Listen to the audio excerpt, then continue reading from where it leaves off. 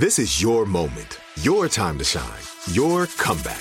You're ready for the next step in your career, and you want an education employers respect. So you're not just going back to school, you're coming back with Purdue Global. Backed by Purdue University, one of the nation's most respected public universities, Purdue Global is built for people who bring their life experience into the online classroom. Purdue Global, Purdue's online university for working adults. Start your comeback today at purdueglobal.edu. Our world is full of the unexplainable. And if history is an open book, all of these amazing tales are right there on display, just waiting for us to explore. Welcome to the Cabinet of Curiosities.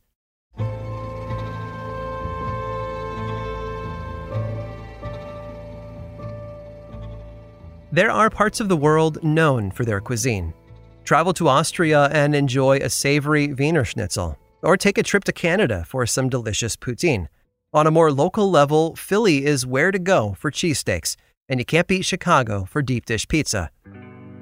Then there's Denby Dale in West Yorkshire, England. Since the early 19th century, Denby Dale has been known for its meat pies. There are 3 things one must know about the pies, though.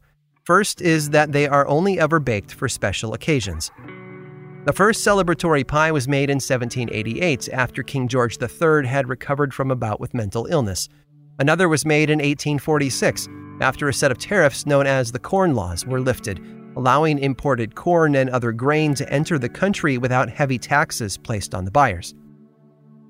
In 1877, 2 pies were baked roughly a week apart. The first had been made as part of Queen Victoria's Golden Jubilee, a grand banquet celebrating the 50th anniversary of her assuming the throne. It was cooked with all kinds of meat inside, including chicken, rabbit, veal, and pork. It was also disgusting. Due to errors in timing, the pie had sat in the sun for too long and stunk to high heaven. No one could stomach more than a whiff of it, which was why it was quickly taken out in the middle of a field and buried in quicklime.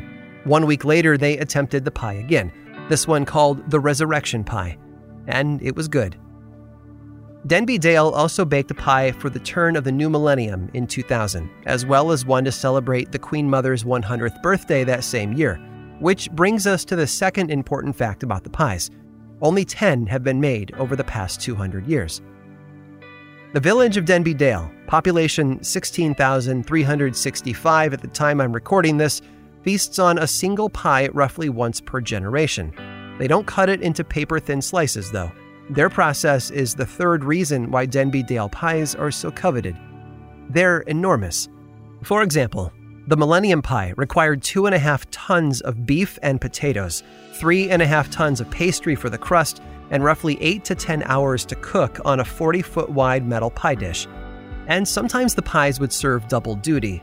During World War II, when scrap metal was in high demand to make things like tanks and airplanes, Denby Dale's pie dish was donated to the war effort and melted down. The villagers held a goodbye party for it as well, marching it down the street for all to see before holding a cricket match in its honor. In 1964, a pie was baked to honor 4 royal births that had occurred that year, and the dish that was used was launched down a canal as a publicity stunt. And it worked. The event was written up in one major newspaper. However, not every pie went smoothly. Aside from the inedible pie of 1887, the one that was baked after the repeal of the Corn Laws claimed the life of one baker who had gotten trapped inside the crust after cutting into it. It also crushed the stage on which it was displayed, and the 15,000 villagers in attendance ended up eating pieces of it right off the ground. And in 1928, a pie baked for a fundraiser on behalf of the Huddersfield Royal Infirmary got stuck in the oven. At least 20 men armed with crowbars worked at it for 2 hours to jimmy it loose. The next pie hasn't been announced yet, but if you'd like to taste one for yourself, individual Denby Dale pies are sold in grocery stores all over England. Don't worry though, the only qualities these pies share with their giant predecessors is their name. They should fit just fine inside your car.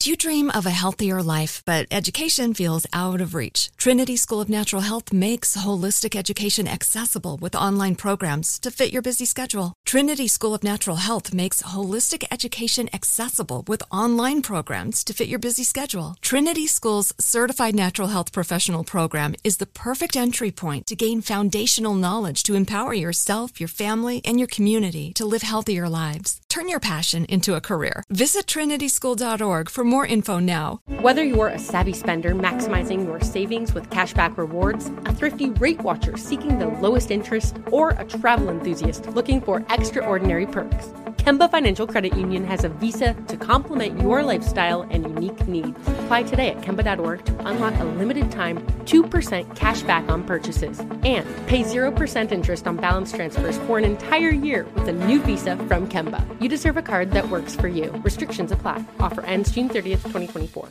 Are you spending more time in your basement now that it's your rec room, office, kids' playroom, or home gym? Well, you need to ventilate those spaces to remove stagnant, musty air. For over 20 years, the Easy Breathe ventilation system exchanges dirty, damp air for cleaner, drier, healthier air. Take charge of your indoor air with your own Easy Breathe ventilation system. You can get it installed, or DIY kits are available. Just call 866-822-7328 or visit takechargeofyourair.com and receive 20% off today.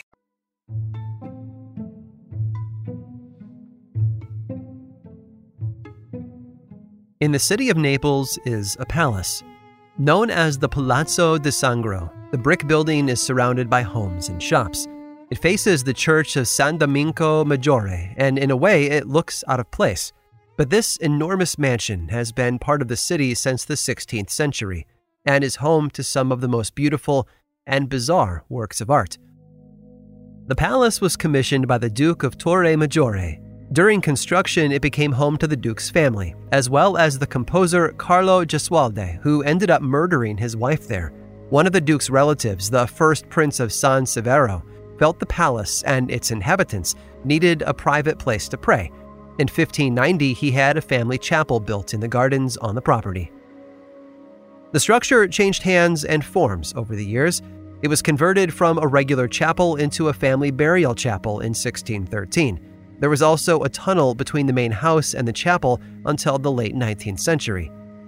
However, in the mid-1700s, this Palace of Death gained new life as a kind of museum. Sculptures by Antonio Corradini and Giuseppe San Martino were dedicated to the deceased family members interred in the tombs. They depicted life-size women draped in translucent cloth with soft, lifelike features, but were carved from solid stone. But it was the seventh Prince of San Severo, Raimondo di Sangro, who helped guide the chapel's art collection.